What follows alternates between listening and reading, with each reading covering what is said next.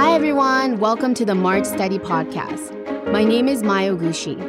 In March 1954, Toda Sensei established a youth office for the organization and appointed Ikeda Sensei as the youth chief of staff. This year marks the 70th anniversary of this appointment.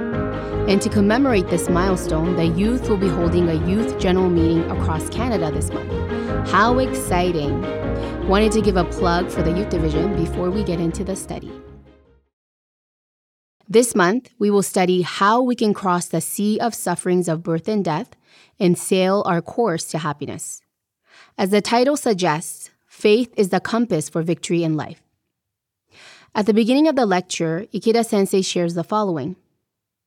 Nichiren Buddhism is the supreme philosophy of life, the light of wisdom illuminating turbulent and troubled times. The more you study it, the more you open the door to a life of happiness and victory. Buddhist study expands and enriches your inner state of life. The writings of Nichiren Daishonin are a source of inspiration and courage. They awaken us to the absolute dignity of our lives and enable us to overcome all adversity. Buddhist study is a driving force for building a solid core of wisdom and freely creating value. Studying the supreme principles of life brings joy and will not fail to impact our lives profoundly. Those who study and those who teach become experts in human philosophy, whose lives shine with pride and triumph. Mr. Toda frequently encouraged members by describing those who embrace Nichiren Buddhism as champions of faith in life. The first Gosho passage we will study is from A Ship to Cross the Sea of Suffering. A ship to cross the sea of suffering. One who listens to even a sentence or phrase of the Lotus Sutra and cherishes it deep in one's heart may be likened to a ship that crosses the sea of sufferings of birth and death. The great teacher, Milo, stated, even a single phrase, cherished deep in one's heart will without fail help one reach the opposite shore. That is enlightenment.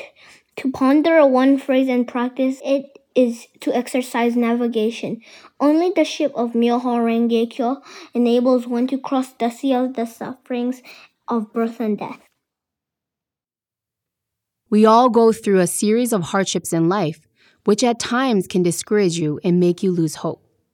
In the passage we just read, these hardships and sufferings in life are likened to the sea, and enlightenment is likened to the opposite shore.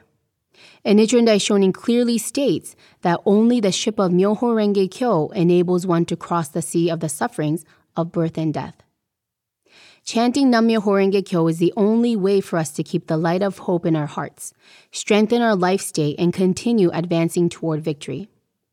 The women's division know this very well, as everything begins with prayer is the first guideline of their eternal guidelines.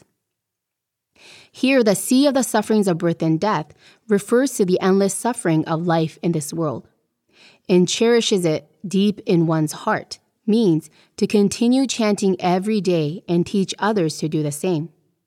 It's about our fundamental teaching of practice for oneself and others to keep the ship on the right course to Buddhahood. I would like to read from the section Freeing All People from Suffering. Mr. Toda offered 4 criteria for identifying a religious philosophy that genuinely benefits humanity. Namely, it must help all people 1. Free themselves from suffering.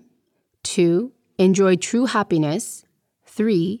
Truly purify their lives. And 4. Awaken to the true eternal nature of their lives. The ship of Myoho Renge Kyo is the great ship for freeing all people from suffering. Who can board this ship? The Daishonin declares with absolute conviction that it is the disciples and lay supporters of Nichiren.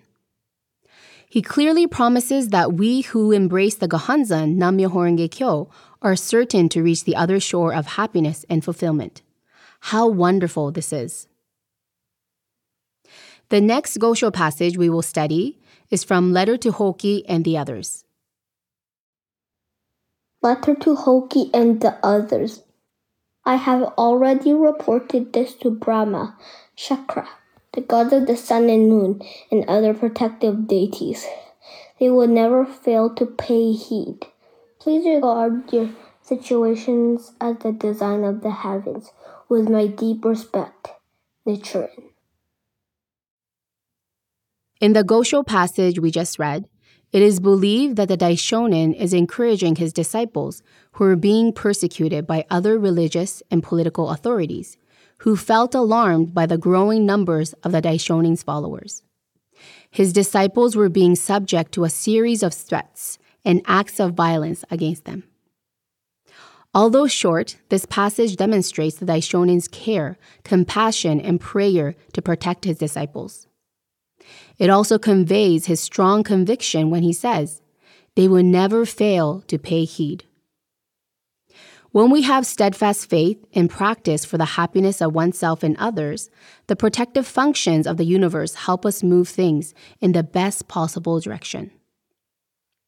The sentence, "Please regard your situation as the design of the heavens," teaches us that even when things don't go as hoped, we should regard it as the design of the heavens and harbor no doubt. As a young woman's leader, I often refer to these words of the Daishonin when encouraging young women whose prayers are not being answered. It's easy to get discouraged and have doubt when things don't go your way, even though you chanted about it. But that is precisely the time we must engrave this Gosho passage and start anew with stronger determination. Ikeda Sensei says, "Therefore, even if the results at the time were not what we hoped for, we will win in the end and be able to look back with gratitude, realizing we were indeed protected and everything that happened had a profound meaning."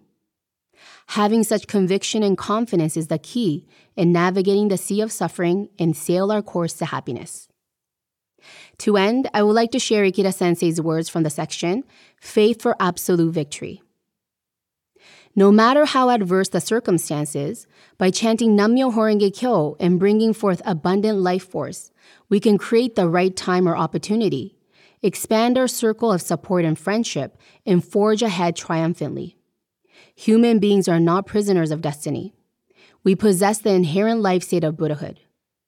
Endowed with power and potential as vast as the universe, it can change the four sufferings of birth, aging, sickness, and death into the four noble virtues of eternity, happiness, true self, and purity.